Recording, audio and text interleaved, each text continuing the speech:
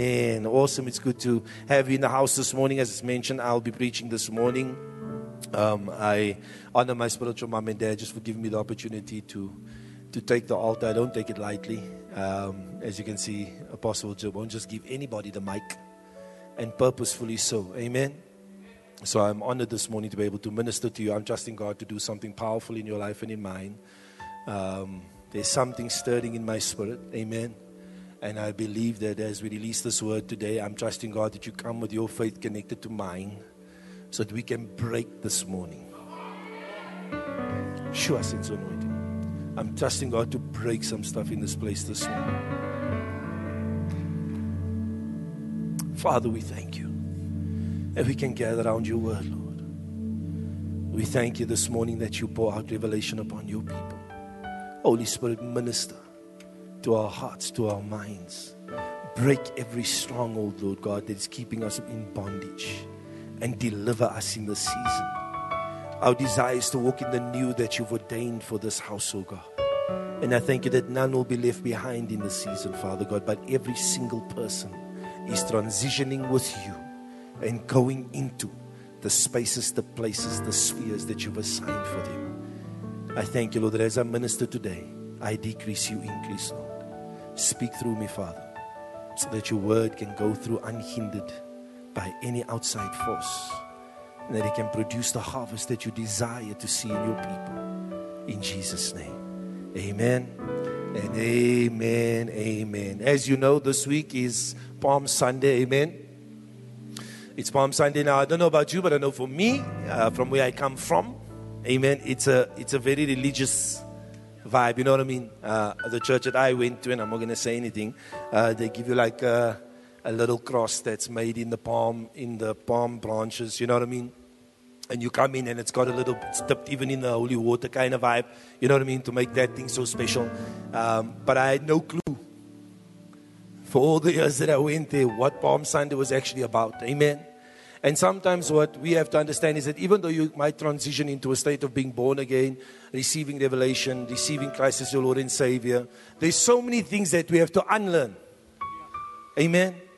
We're eager to learn, but there's so many things that we need to unlearn. I had a conversation with another guy 2 or 3 weeks back, and I said, and he's about 30, 38, 36 or whatever it is, just a little bit older than me.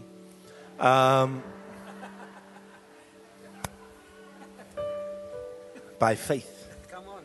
And I just sat him down and I said, listen, man, let me tell you something now. I know that you got an issue with this Christian thing. And not because this person is against it, but more for the fact of what they've been through in church. And I said, everything that you know up until now, I'm going to make a bold statement. I'm going to tell you it's wrong. And I could actually say it with confidence. Because I know I come from the wrong. Amen. And there's no person, hear me, there is no person that if they must have a true encounter with Jesus, could ever say no to him. There is just no person. Atheists have tried to prove the Bible wrong and have come to a point where they themselves had to repent. Because you cannot engage with love like that and not be changed or touched in any way, form or fashion. Amen. So for us as a church, even what we're dealing with in this very hour, you must be okay. And I must be okay. And be humble enough to know that we don't know. Amen. We must be humble enough to say we don't know everything. I would like to say I know everything about Jesus, but I don't. Amen. As much as I've studied the Word, as much as I've dug into the Word, as much as I live off this Word, for the very air that I breathe, I still don't know enough. And I'm far from where I want to be. Because every time I dig into it, I see how much more awesome He is. Amen. So even this morning as we share and as we go into the scriptures this morning, I'm going to challenge certain stuff. But it's not for anything else but to bring us into. You see, the enemy, the Bible says the God of this world has deceived the whole world. Deceived the whole world. Not a piece, not a portion. Not those outside the church. The whole world. So what you and I have to realize, because we grew up in that system designed by Him, we are going to continuously need light and truth to break every form of deception that is keeping us bound in this earth and stopping us from reaching the heights that Christ has ordained for us through His victory in the death and resurrection He experienced on the cross. So when you look at your life, and I look at my life, and I see how far I am from what God wants me to experience, it's not that He doesn't want me to experience it, and not that He has not made a way. It's the fact that there's something that I don't know, or I'm experiencing deception in one area of my life. I'm walking in ignorance concerning something regarding the truth. And that's why I'm not experiencing what He wants me to experience. Amen. So as we go this morning, I'm trusting God to break some stuff. The Bible says the Word of God is like a hammer that smashes the rock. Every limitation, every stronghold in your thinking that opposes the kingdom of God and God's work in your life, I'm trusting this morning is going to be broken by the Word of God. Go with me to Matthew chapter 21, verse 1 to 11. It says, now when they drew near to Jerusalem and came to Bethphage. Can we change the font? Sorry. It's just like, I feel like I'm in the Matrix. Is that a quick move? Or should we leave it? I'm going to carry on reading, you can catch up. Now when they drew near Jerusalem and came to Bethphage at Mount of Olives, then Jesus sent 2 disciples, saying to them, go into the village opposite you, and immediately you will find a donkey tied and a colt with her. Loose them and bring them to me. And if anyone, verse 3, says anything to you, you shall say, the Lord has need of them, and immediately He will send them. All of this was done that it might be fulfilled, which was spoken by the prophet, saying, tell the daughter of Zion, behold, your king is coming to you, lowly and sitting on a donkey, a colt, the foal of a donkey. So the disciples went and did as Jesus commanded them. They brought the donkey and the colt, laid their clothes on them, and set him on them. And a very great multitude spread their clothes on the road. Others cut down branches from trees and spread them on the road. Then the multitudes who went before and those who followed cried out, saying, Hosanna to the Son of David. Blessed is He who comes in the name of the Lord. Hosanna in the highest. Keep it there. We're going to end. Go back. So when you read the scripture, and when we go back in terms of what Palm Sunday really means, what we need to understand is that this is the first time that an entire group of people, an entire crowd of people acknowledged Him as the Messiah. When they said, Hosanna, Son of David, they knew that out of the loins of David, and you'll see that word Son of David there as a capital S, they knew that out of the loins and the lineage of David would come the Messiah. Because it was prophesied and God promised it back to David. Are you with me? So they knew that through Judah, this Messiah was going to come. In Zechariah chapter 9 verse 9, that's a prophet that spoke. It said He's going to come. It says, behold your king. Not a religious leader. Not the leader of the Christians. Not some special prophet. The King is coming. The King is coming. And a king, when he comes with a kingdom. So when we dealt with Palm Sunday in our religious circles, we saw Jesus as this leader of Christianity and the Son of God and all those nice things that we like to say. But the problem is when you don't have a proper revelation and understanding of who He is, you will bring Jesus down to what you believe and not actually experiencing for who He is. Come on. Amen. So we have to break that thing. Hear me? You have to be purposeful in your pursuit of truth.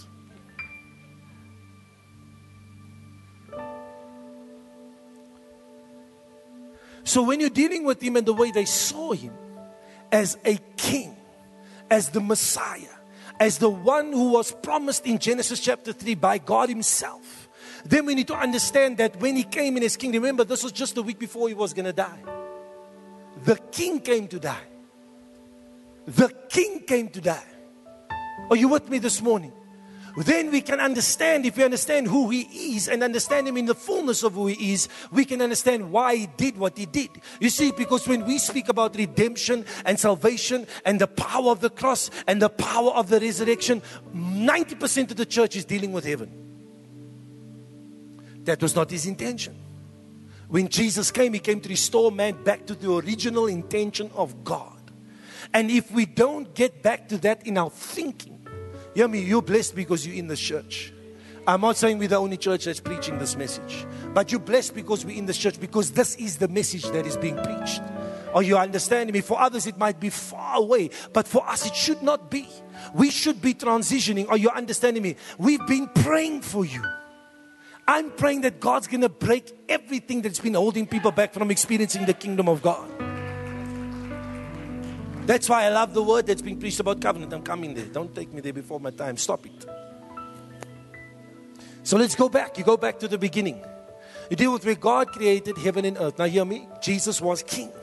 He came to establish His kingdom order. If you read the Gospels, you'll see how Jesus spoke about the kingdom more than anything else. Why? He came to tell us what His intention was and what He was coming to deliver as the Son of God.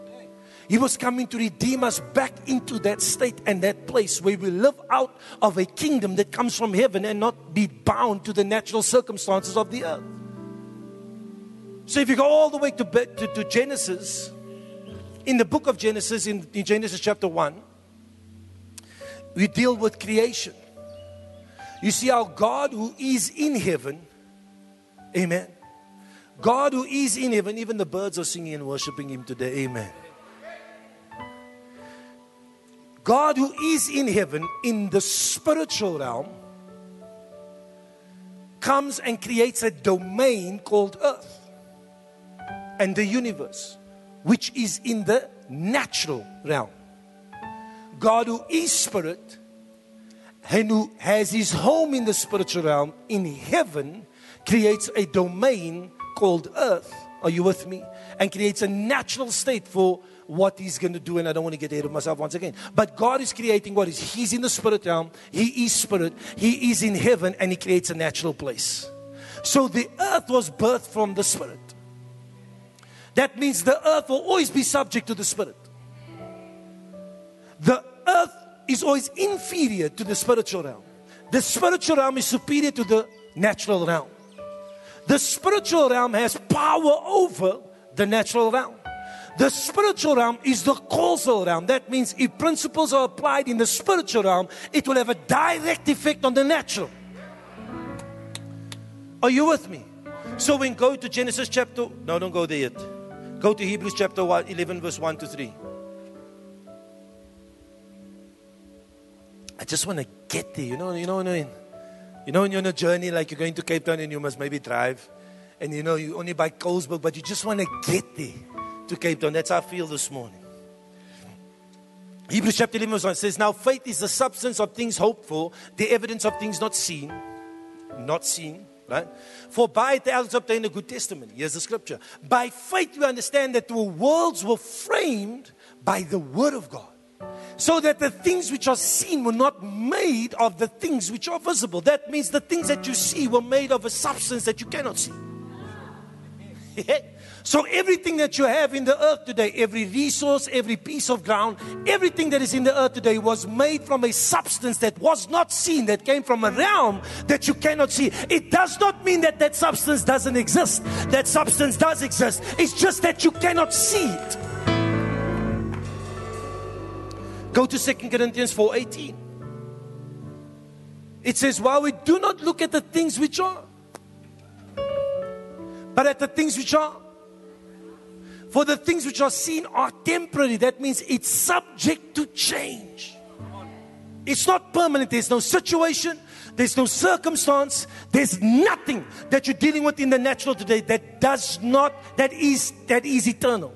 There's nothing that you're dealing with that is fixed in your life. That sickness, it's temporary. That thing you're dealing with in your mind, it's temporary. Your financial situation is temporary. That bondage is temporary. Why? It's subject to change. But the things which are not seen are eternal. That means the place that God created everything from came from a place that cannot be changed. Those principles and those laws, you cannot change them. They are there. Hear me? And whoever applies them will experience the change on the earth. So when God makes man in Genesis chapter 1 verse 26, my favorite scripture. You'll notice when I preach 9 times out of 10, the scripture will be in my sermon. It says, then God said, let us make man in our image and our likeness. Let him have dominion over the fish of the sea, the birds of the air, over the cattle, and over all the earth, and every creeping thing that creeps upon the earth. Stay there. What was he saying? He said, God says, in the spiritual realm, not in the natural. First spirit. He says, let us make man in our image and in our likeness. Image, that's the God class. Born from the very same substance and DNA of God. The Bible says God is spirit, and those who worship must worship him in spirit and truth. So God was not flesh. When he said, I made them in my image, it's the spirit man. He said, and in our likeness, the ability to function like us as a spirit. Then you go to Genesis chapter 2 verse 7, he says, and then he formed man out of the dust of the ground, remember? And he says, then he breathes. Poof! The man he created in Genesis chapter 1 verse 26 in the spirit into that natural man. Here's the key.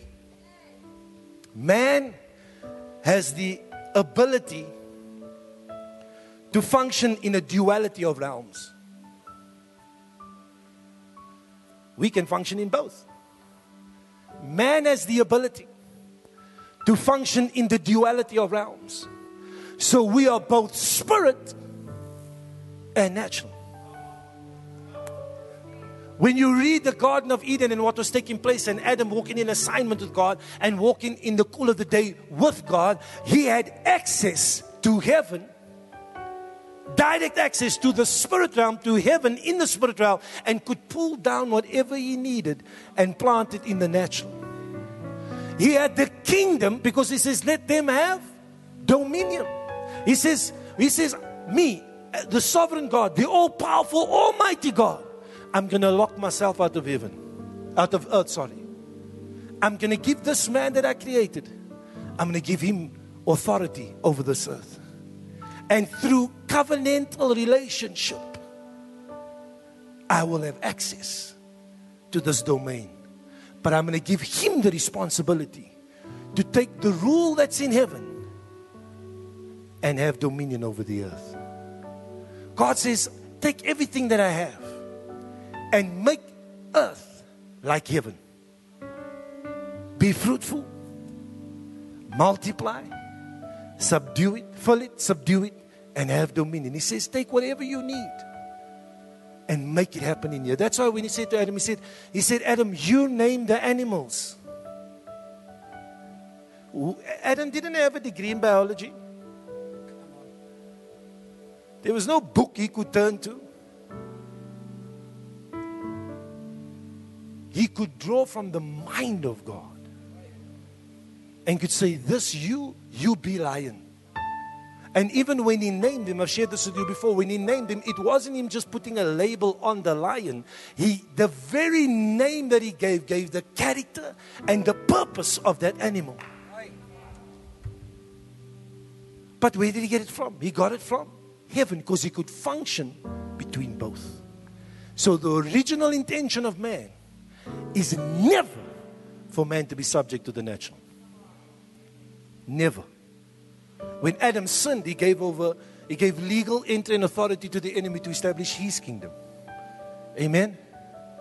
And what happened? He got locked out of access to the kingdom of heaven. Did he get locked out of the spiritual realm?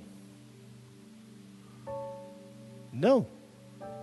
Because he can function in duality. But the spiritual realm only has two kingdoms: light and darkness. The kingdom of God and the kingdom of this world. And both need man's permission to gain entry. That's why Satanists cut covenant with Lucifer. Why? So he can have access from that realm to do what needs to be done in this realm. They have a perverse form of power Why? Because that realm is the causal realm. It's not that they're so powerful. It's the cause. They're tapping into a power that comes from somewhere else. The same is true in our walk with God. That's why covenants are so powerful. Because when you're in covenant with God, you're in agreement with God. You are in agreement with heaven. And when you are in covenant with heaven, you have access. You hear me? To heaven. Access to all His power. Access to all His resources. Access to everything that has been established and governed. At that point, you have the access to it here in the earth. So when God comes to establish covenant, covenant's not a religious word, it's a kingdom word. Hear me? It's a kingdom word. What does it mean? It's God's system of administration in the earth for His kingdom to be made manifest. Outside of agreement with Him, you can never experience what He has for you in the earth. It's not possible. So you see throughout the Bible, you'll see there's many covenants that were cut. Amen. You see the old covenant, you see the new covenant. Your Bible says Old Testament, New Testament. It's actually Old Covenant and New Covenant.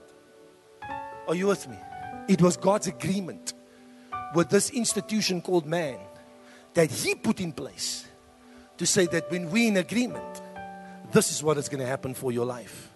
Hear me, every miracle, every form of breakthrough, everything that you see from old to new, from the widow having the oil. Remember the oil in the Old Testament? That oil just never kept running out. To Elisha and Elijah, when Elisha called down rain from heaven. When you see the person being thrown on Elisha's grave and they're being raised from the dead. When you see Jesus and all the miracles that He performed, from the lame walking, the blind seeing, the deaf hearing, the maimed being made whole. When you see all of that taking place in the Bible, that was a result of covenant. Why? Because the agreement that they had with heaven allowed them access to the power of God in order for it to be made manifest in the earth. So when we come into a season like this, where we come in to understand covenant, what is God saying? God's saying, I want you to get access to what I have for you. That's why the sermon title this morning is His Release. You can only release Him through your engaging and appropriating with the covenant. That's God's intention. Hear me, Jesus, do you know that Jesus was functioning under the old covenant and not the new? He didn't establish the new. Every miracle that He performed was what? Out of the old covenant. It wasn't out of the new covenant. He had access to the power of God in the old covenant. Hear me, the old covenant wasn't faulty. What was the problem with the old covenant? Man. Man was faulty. There was nothing wrong with the law. The law is perfect. But man could not uphold his end of the bargain. That's why every time you failed, you had to bring a lamb or whatever it is, the requirement of sacrifice for blood to be shed, to pay the penalty for that sin, so they could have what? The Bible says so they could have God's favor upon them for one more year. What is that? They could have got access to everything that heaven had for them because the covenant was in place. They were in agreement.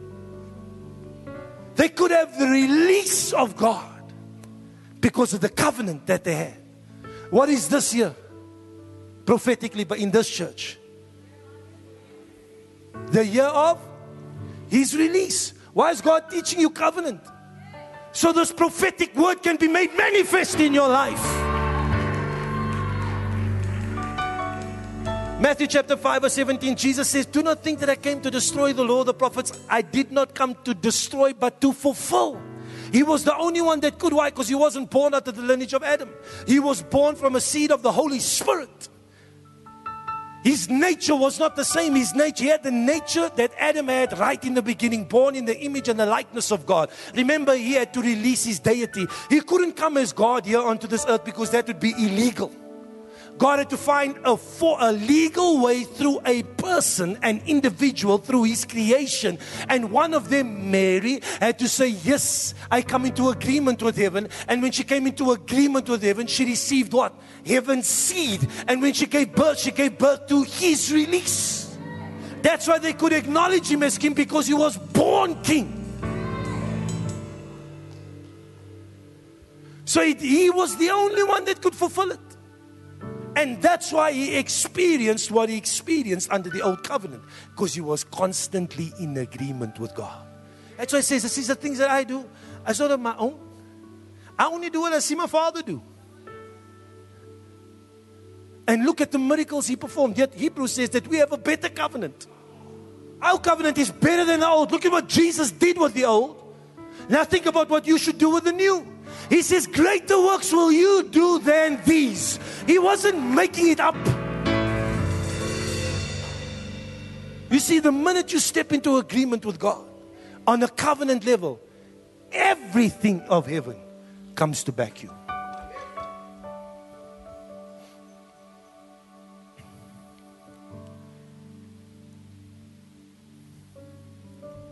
Pause break.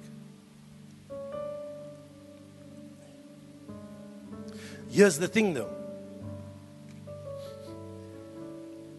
That God's not a genie. Are you with me? It's not just rub that Bible and get your wish for the day. You know what I mean? Hear me, you can cry all you want. That crying is going to get no response from God. He will sympathize with you. He will feel with you. Because the Bible says in Hebrews, where is that scripture? Hebrews chapter 4 verse 15 says, For we do not have a high priest who cannot sympathize with our weakness, but was in all points tempted as we are yet without sin. It says that Jesus can sympathize with you. When you're going through your struggle and your pain, He sympathizes with you. Lord, what's not happening? I've had moments like that, so there's no judgment here in this place. Amen. I have many moments where I cry before the Lord. You know what I mean? He doesn't do anything for me. He will console me and sympathize with me. But it ain't going to move God nothing. You can cry about that thing all you want. He will love you all day long. And you still won't experience the breakthrough. Why? Because He gave you His covenant. He gave you His word. His word is His covenant. The Bible says in Psalms 138, I think it's verse 2, it says He honors His word above His name. That's the security that you have in the covenant. That even if God could have a bad day, think about it. If God could have a bad day, or if God just today didn't list to do anything, He must still do it. Because the limitless God limited Himself by binding Himself to the limitless word. You see, if I say, hey man, what's it? I'm trusting God. I'm trusting God. God's going to come through for me. Hallelujah. You know what I'm saying? Hallelujah. How are you doing? So I'm blessed and highly favored of the Lord. I'm trusting God. So what you standing on? What covenant promise are you holding on to and bringing into remembrance before the King? Tell me what you're standing on. Oh, no. I just know God's a good God. You're going to fail. Because you haven't brought something to Him in remembrance of the covenant that He cut with His Son. You see, your faith, if it's resting in spiritual spooky pooky stuff, when that thing gets tested, you're going to be just as flaky. But when you're holding on to the promises of God, that's why that song, let me tell you something. That song we're singing, Christ is my firm foundation. If my wife asked me, she said, why are you playing that song over and over? This whole week, I think I must have listened to it. I'm not even exaggerating 100 times. Why? Because I didn't want anything else in my spirit in this season. I'm trusting in You and in You alone. And You, my firm foundation. And Your word is what I'm standing on, Daddy. And these things have got to break over our lives as a people, as Your church, in Jesus' mighty name. I'm trusting God in the season that we can be shown and known as the glorious church, that people are going to see signs, wonders, and miracles birth from this house. Because Isaiah says, it says, we were what? We were made for signs and wonders. It's time for us to see God come onto the scene like never before. You see, you cannot get revelation like this concerning covenant. An apostle preached covenant week after week after week, and it's just something to tickle your fancy or to have some sort of religious experience. I'm telling you, God's up to something. And when you come into alignment with the covenant, there's a release. That thing that you're dealing with in your life right now, in the scope of what heaven is, in the scope of the kingdom, is nothing for our God. But if you don't know the covenant, if you don't get to know the one who promised, you will always be subject to circumstance. You see, that's why the enemy, he will put you in his system of education, health, government, his system, his design, perverse in its execution and implementation, for one purpose only: to make you subject to the natural. You see, the Bible in the book of James says, it says, you believe God, you believe in God. He says, great, so do the demons. You see, there's a difference between knowing that He's alive or knowing that there is a God, and you walking in faith concerning the covenant of God. Because one of the greatest deceptions is the church being saved but still being bound to the natural. So when you get sick, what's the first thing you do? You go to the hospital. And then when things get so bad that even the doctors can't help you, then we pray. Hey, you know, guys, I think it's actually time now. It's time for us to pray. No, it was from the beginning. When we felt that thing in your body, you should have said, I reject this thing in the name of Jesus.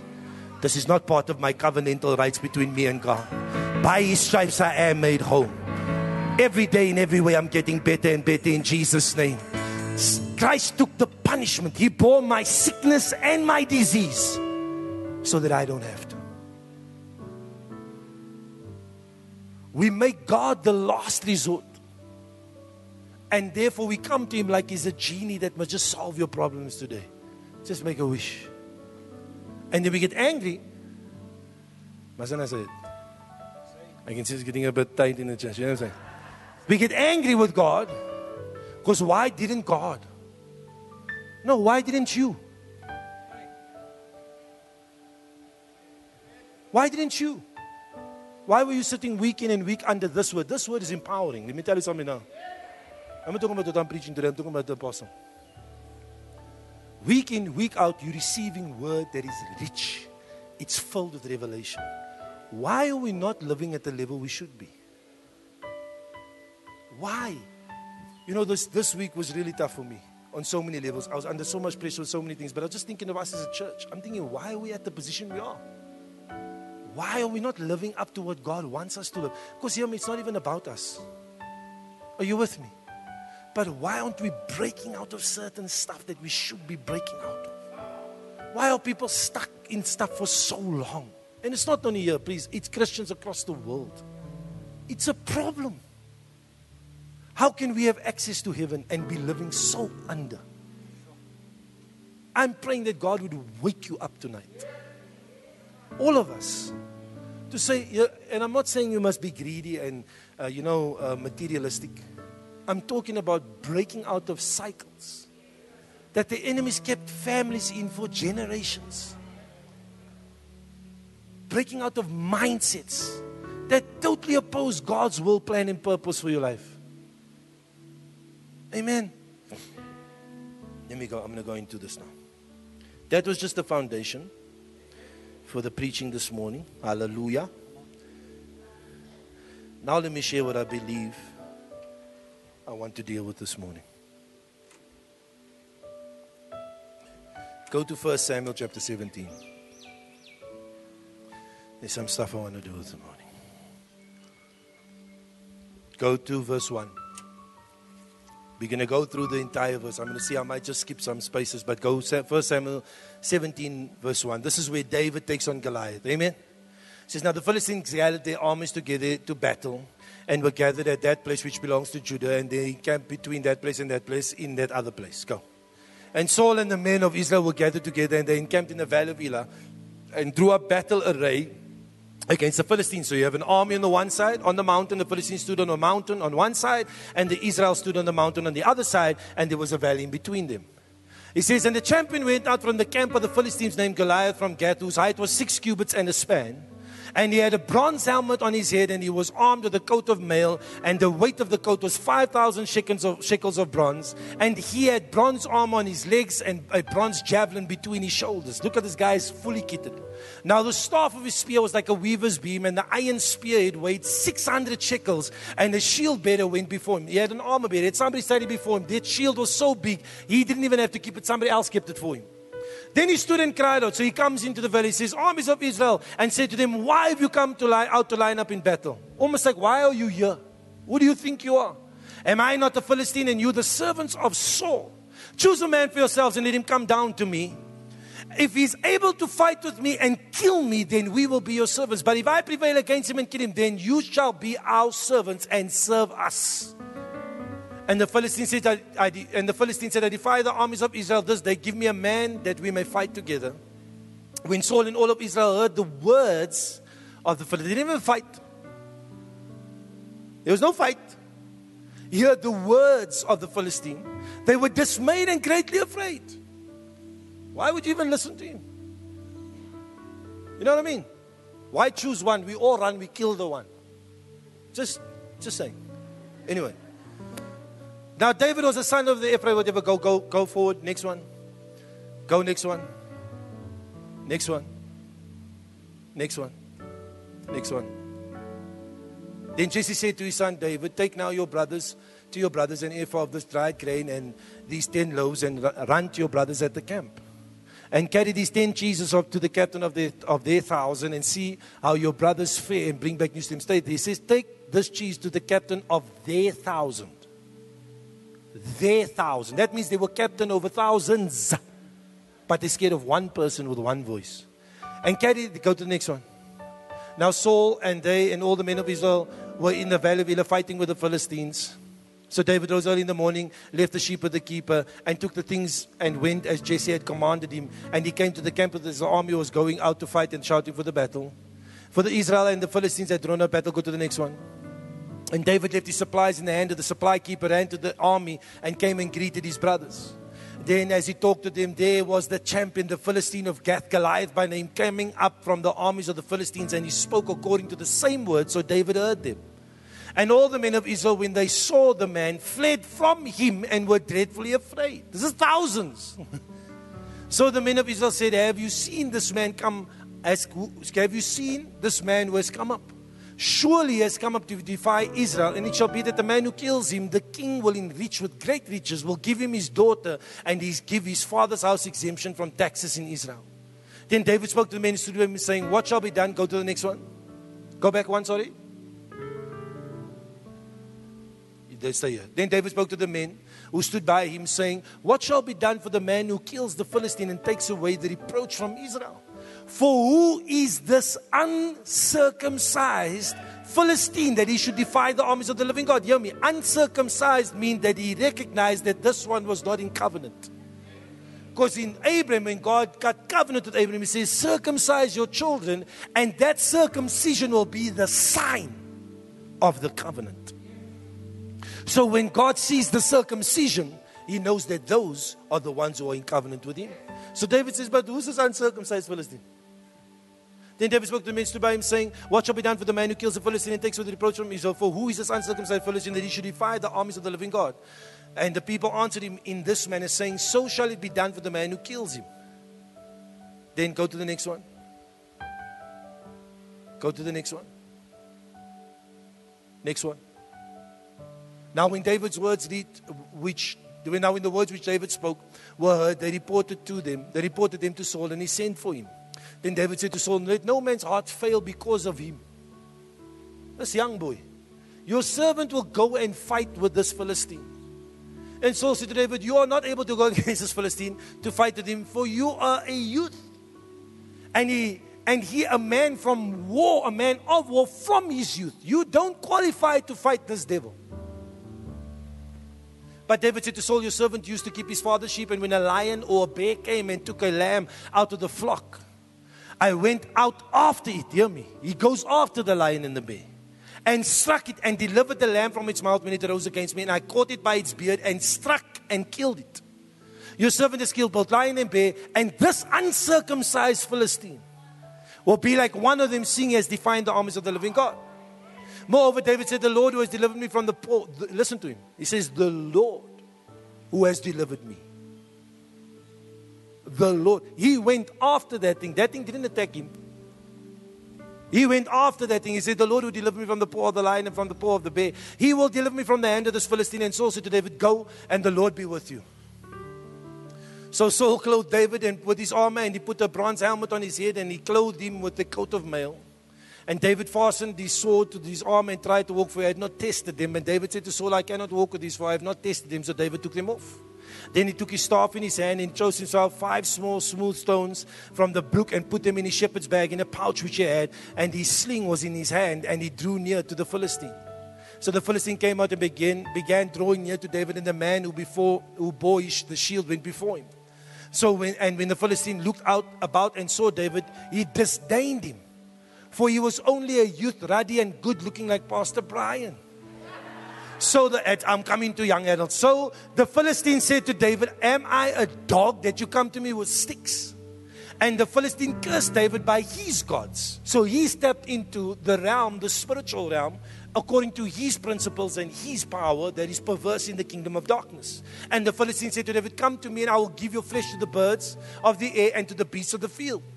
Then David said to the Philistine, you come to me with a sword and with a spear and with a javelin, but I come to you in the name of the Lord of hosts, the God of the armies of Israel, whom you have defiled. This day the Lord will deliver you into my hand, and I will strike you and take your head from you. And this day I will give the carcasses of the camp of the Philistines to the birds of the air and the wild beasts of the earth, and all the earth may know that there is a God in Israel.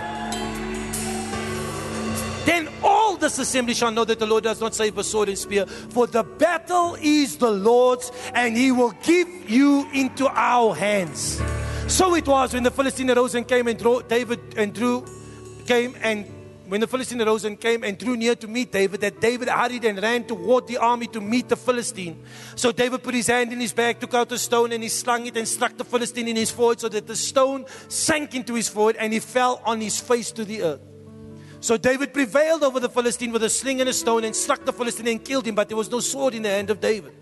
Therefore David ran and stood over the Philistine, took his own sword and drew it out of its sheath, and killed him and cut off his head with it. And when the Philistines saw that their champion was dead, they fled. And if you read further, they went to overtake them and overpowered him, and they killed him. It was a lot of scripture, but I wanted to lay the context and the foundation of the points that I want to give you now. First and foremost, David was anointed. He was anointed. If you read in the previous chapter, he engaged with Samuel the prophet, and the prophet anointed him and called him into his destiny. He says, you are anointed by God and you shall be king. Amen. Because the word of God will establish you, but the word of the prophet will cause you to prosper. That's why don't deny the prophets. Don't deny your prophet. If you treat him like a man, you will receive what a man's reward is. But if you treat him like a prophet, the Bible says you'll receive a prophet's reward. Why? Because I need the prophetic in my life to push me into the assignment that God has got for me. You see, the things we're experiencing even in our life now in arts and entertainment and media was prophetically declared. Before we moved, if you were to ask me a couple of years ago, before we even thought of anything else, if you were to say to me, Brian, you're going to go into media, I would have told you, you're crazy. God didn't call me for that. It took a prophet in our midst, which is an institution set up by Jesus himself, because he says he gave some to be apostles, prophets, teachers, pastors, and evangelists. He gave those gifts to the ministry. Why? So that they could edify and build you up for the work of the ministry, not to sweep the house, but the work of the ministry is to take over the world. It's to have dominion. That's the purpose of the church. And in one service, a pastor gets up, I don't know where, I think it was going crazy in the service, and I think he was even on the floor, preaching here on the floor, and he got up, took the keys in his hand, ran to it, and he says, God says you have the keys to arts and entertainment. We didn't go look for anything. We stayed with the sheep. And 1 year later, I had a divine encounter with God. God spoke to me about media. And 2 weeks after that encounter, I got a phone call from somebody and said, listen, I want to start a business with you. I'm giving you a client that's going to give you, for every year. And this company is going to be yours and you establish it. I said, it's for my wife. He said, let you take it. Before I even said, yes, sorry, I phoned my prophet. I said, Apostle, what do you say? He said, that's God, boy. You can see what he's done. That's God. I said, okay, cool, I'll take it. I phoned him back. I said, we're taking the company. That's how it started. Come on. You see, because when God sets up a covenant relationship between you and a prophet, it's for your profit. Are you with me? If you don't abide by those relationships that He gives you within the covenant and within His model, you're going to violate it and you won't receive what you should be receiving. The reason why I'm saying this is because we've got to wake up as the church. You cannot be dealing with a mess in the world like it's happening today. They're coming for your children. They're coming for mine. Let me tell you something now. They're not playing games. They're coming. And they're coming hard and fast. If we don't get up and do what we need to do now, it's going to be a problem.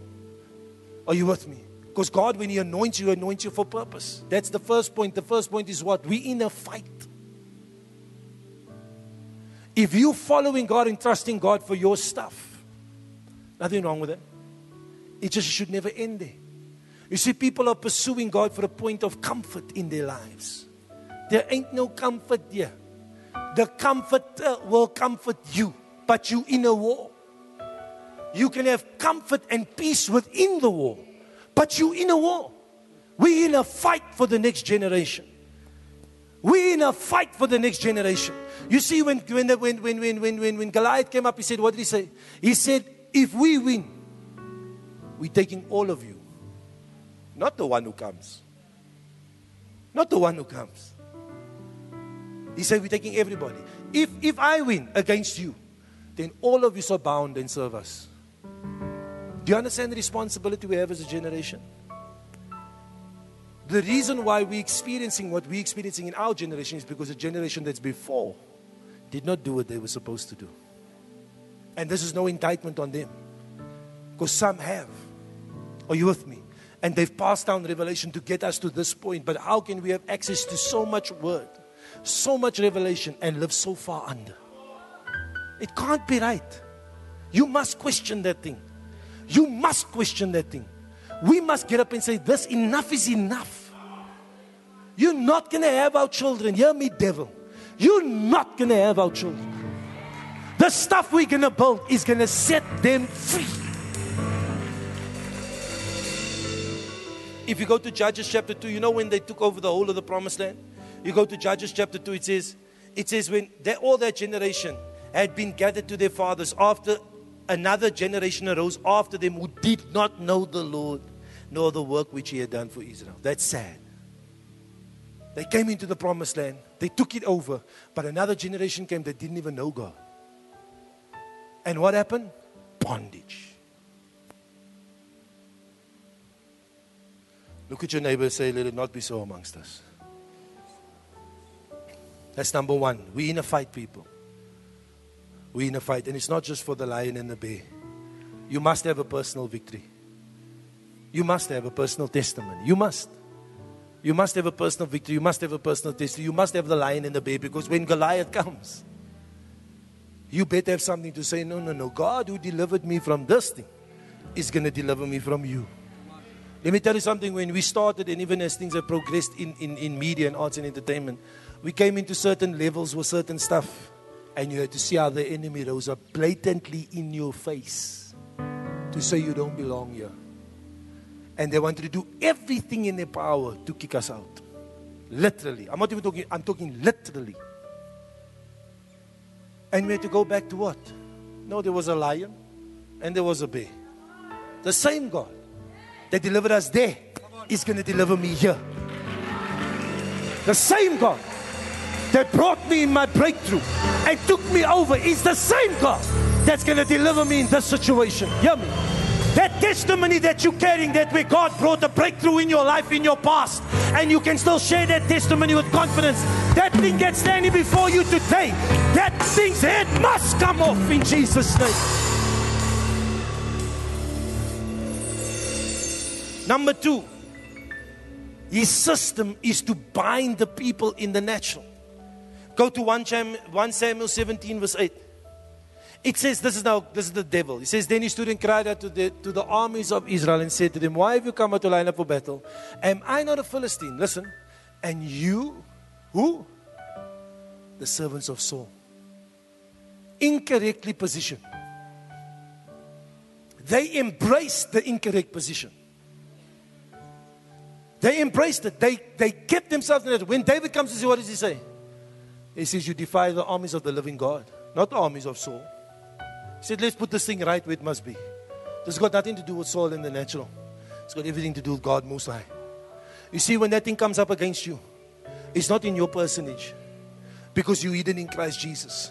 When that thing comes up against you, it says that this is who you are and tries to subject you to the natural. You see, because the enemy will always come and speak stuff over you, speak word curses over you, put things in your mind. That thought is not even from you, but you embrace the thought to become natural in your attempt to deal with the problem. You cannot fix it. In your strength, you don't have the power to overcome it. So you'll always make you natural. And that's the thing you got to fight against. You've got to fight against the thing with everything on the inside of you. You should be living in the supernatural 24/7. Everything about your life should be supernatural. When they look at you, they must think you crazy, because you're not like them. Come on now. Everything about you, every decision that you make can be supernatural if it comes out of the mind of God. You have an anointing upon your life to deal with every devil and demon that stands before you, that's come up against your family, your household, your finances, the sphere of influence, the place that God has called you. You have an anointing and an empowerment upon you, but the enemy will never tell you that. You see, this thing was happening for a while, and then this thing reared its head again. I'm saying, why is this thing here? And I said, Lord, what is going on? The Lord said, why are you allowing it? Don't cry to me. It's then on you. Why are you allowing that thing? Are you saying that thing is bigger than you? And me in you? And you in covenant with me? And that thing's going to overcome you? No. Stand up against that thing. And say, I take authority over this place because God has ordained it. And you dare not touch my stuff, my family, my household, my home, every demonic squatter that is on my territory, that has come to take what God has assigned to me. I kick you off today in the name of Jesus.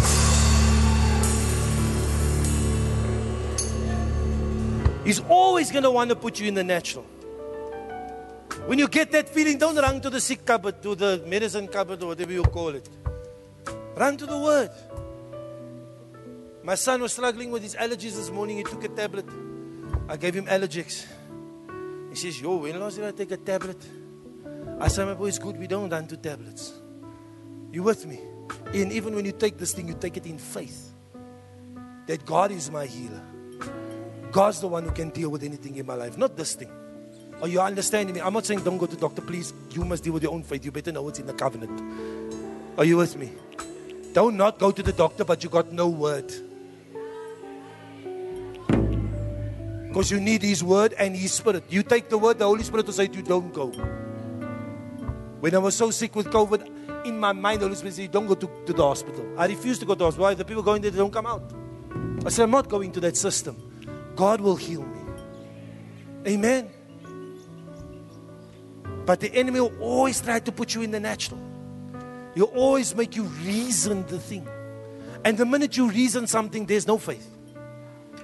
Hear me. If your reasoning is not in accordance with the covenant of God, there's no faith. Number 3, Saul's armor. If you read there, you read how Saul's armor was laid out, right? How are you going to compete with that? How are you going to compete? How's your degree going to fight with another degree? Come on. How's your education going to defeat another one with more education? How's your education going to take you above the systems of this world? It's not possible. I'm not saying don't study. No, you must teach yourself the things that you need. You must better yourself concerning your gift, your talent. Are you with me? I don't like education and its system because it teaches you absolutely nothing.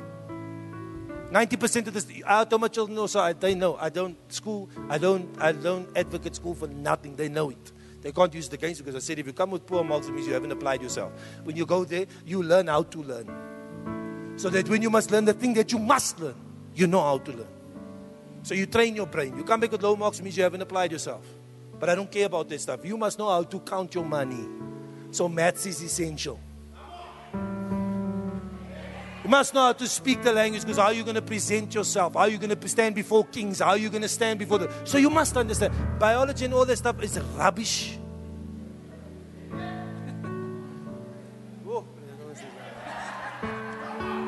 Do you know that the medical system was changed by a man who wasn't even in the medical field? Rockefeller changed it. Why? Because he said every form of medicine must now have petroleum in it. Because who was the greatest exporter of petroleum? Rockefeller. He changed the curriculum for medicine.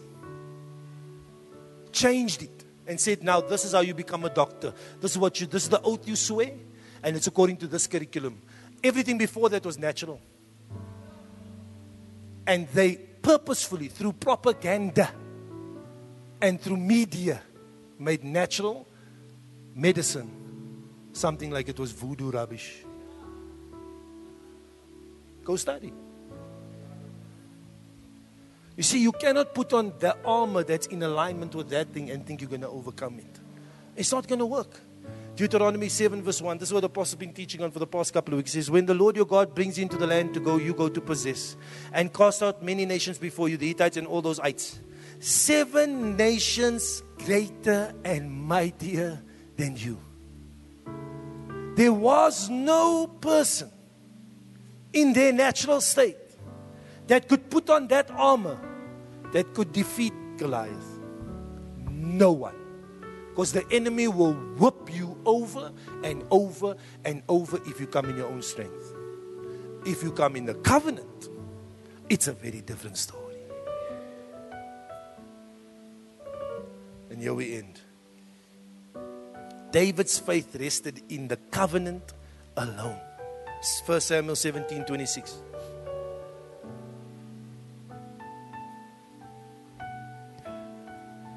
Then David spoke to the men who stood by him. What shall be done for the man who kills this Philistine and takes away the reproach from Israel? For who is this uncircumcised Philistine that he should defy the armies of the living God? He said what? He came into the covenant. He didn't look at the size of Goliath. He wasn't worried about the enemy.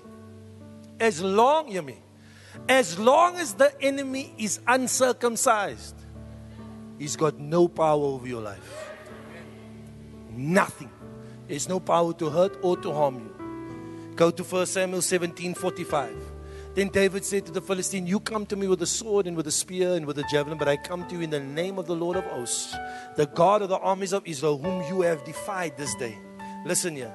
When I went to go study about the Lord of hosts, it says hosts here is the Hebrew word Sabaoth, whatever you want to call it. Sabaoth. I'm at school in Hebrew. The name Sabaoth comes from the Hebrew word for that which goes forth and for armies or hosts. The name Yahweh Sabaoth declares God's reign over heaven and earth and over all armies, earthly and spiritual. The Lord of the armies is with us. Again, this could be translated the Lord of powers or the Lord who is strongest of all. This military term suggesting that God is with us as a warrior God and He is fighting for us.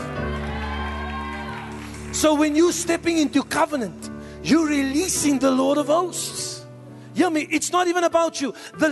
People struggle about money and giving. Giving, when you give, you are appropriating the covenant.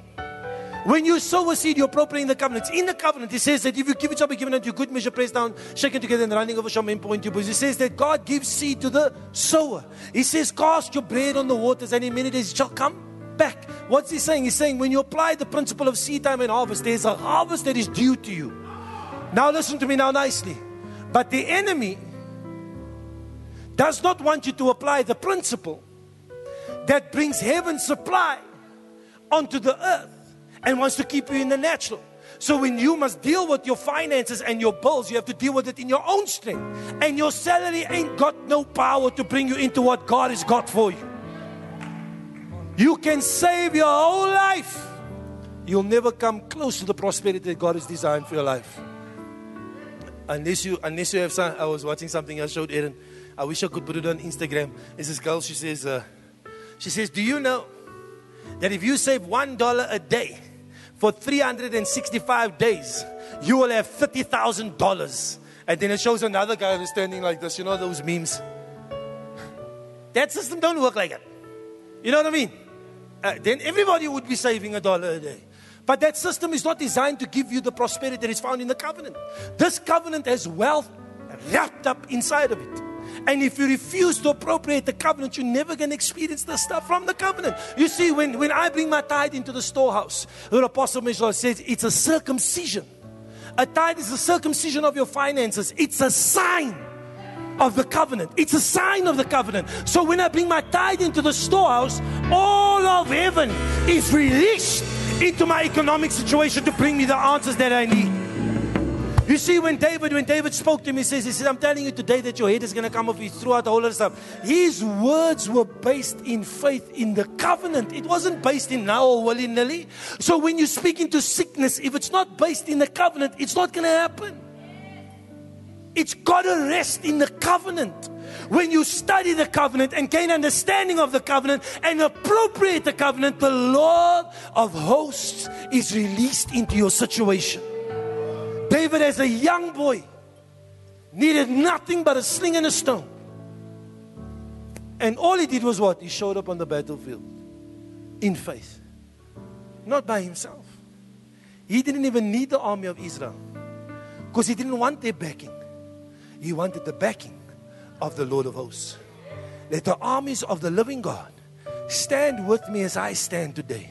That as I come before this enemy and I come onto this battlefield for my family, for my home, for my healing, for my finances, for the gift, the purpose, the assignment, the plan of God. When I come onto this field, I'm coming on here with the Lord of hosts. And I'm coming in covenant with God Most High and Jehovah. That when I stand here today, your head is coming off and not mine. The worship team can come up. Even the situation that we were dealing with, let me tell you something now. Those people are so subdued. And we didn't even have to do it. We didn't have to fight. I said to Aaron, I said, come. Where we fight where they can't fight. We're going to go higher. And this thing, that thing's head must come off. They're going to be hung by the very noose that they set up for you. The very trap that they set up to ensnare you. They will be caught in their own trap.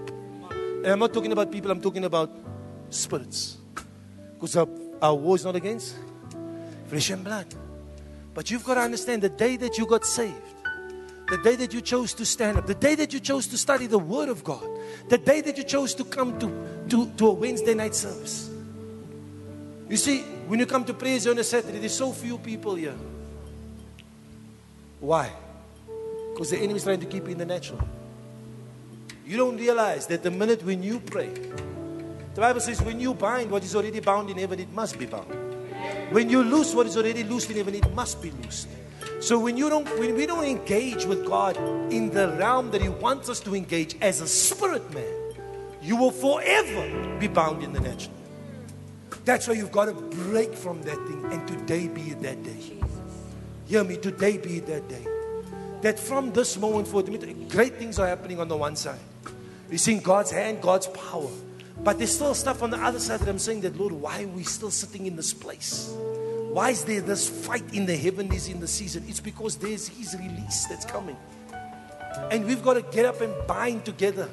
Hear me, as a church and as a people, come into one accord and in agreement and trust God in the season and say, we can apply the covenant. Hear me, it's not about you knowing all the word. Let me just say this to you. But if you take a step forward today and you say, God, I'm going to come after your covenant, I want understanding. Today I'm going to start tithing. Today I'm going to start sowing. Today I'm going to start speaking your word. I'm going to watch the words that come out of my mouth. I'm only going to speak your covenant. When I'm dealing with my child and my child is wayward, I'm not going to call them useless. I'm not going to agree with what the world is saying about them, but I'm going to call them into their destiny. Oh, mighty man of valor, come forth in Jesus' mighty name and be all that God has called you to be. You see, if you submit yourself to the natural and you submit yourself to the kingdom of this world, you will never experience the breakthrough that God has got for you. But the minute you stand up, the minute you say, I'm going this way, and the minute you say no longer, you see, David says, who's this guy? Are you telling me this one is stressing all of you out? There's no way. Today we're getting up and we're fighting. He said, let me go, I'll take him on. Why? Because the Lord who delivered me there is going to deliver me here. The Lord who brought the breakthrough there is the same God that's bringing breakthrough here. Now let the Lord of hosts come into my situation and my circumstance and break that thing in Jesus' mighty name. You may stand this morning.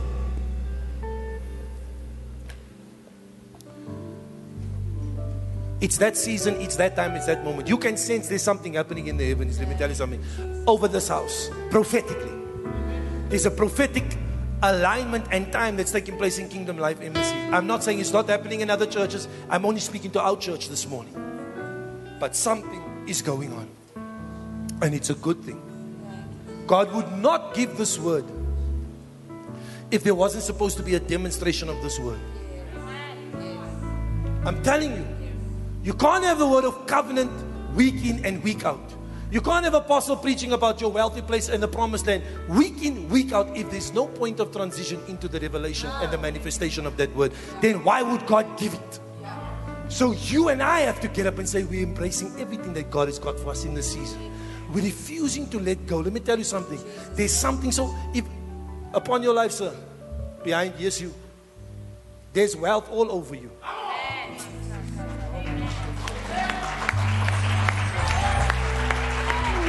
You're going to see in the next season, as you go with God and as you come, you guys, I've been seeing you week in, week out, you've been pressing into, God's going to do something so supernatural upon your life from a wealth perspective. It's going to change the trajectory of your life. And hear me, it's not even for you. Because you see, the enemy, when he comes up against the people, it wasn't even about the one fight. It was about everybody. When you rise up, hear me, there's communities locked up inside of you. There's nations locked up inside of you. When you get up and you say, I'm going to stand and fight this devil, I refuse to accept what you're throwing in my face. Everybody that's connected to you is coming out.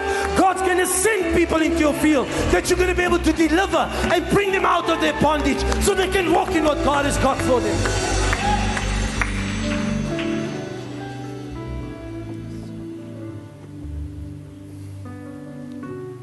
Thank you.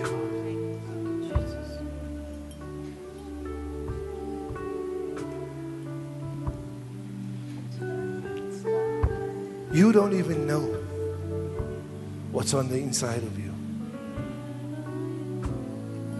You have no idea what God has really called you to. Go look at what's happening in the world. It's a clear indicator of your assignment.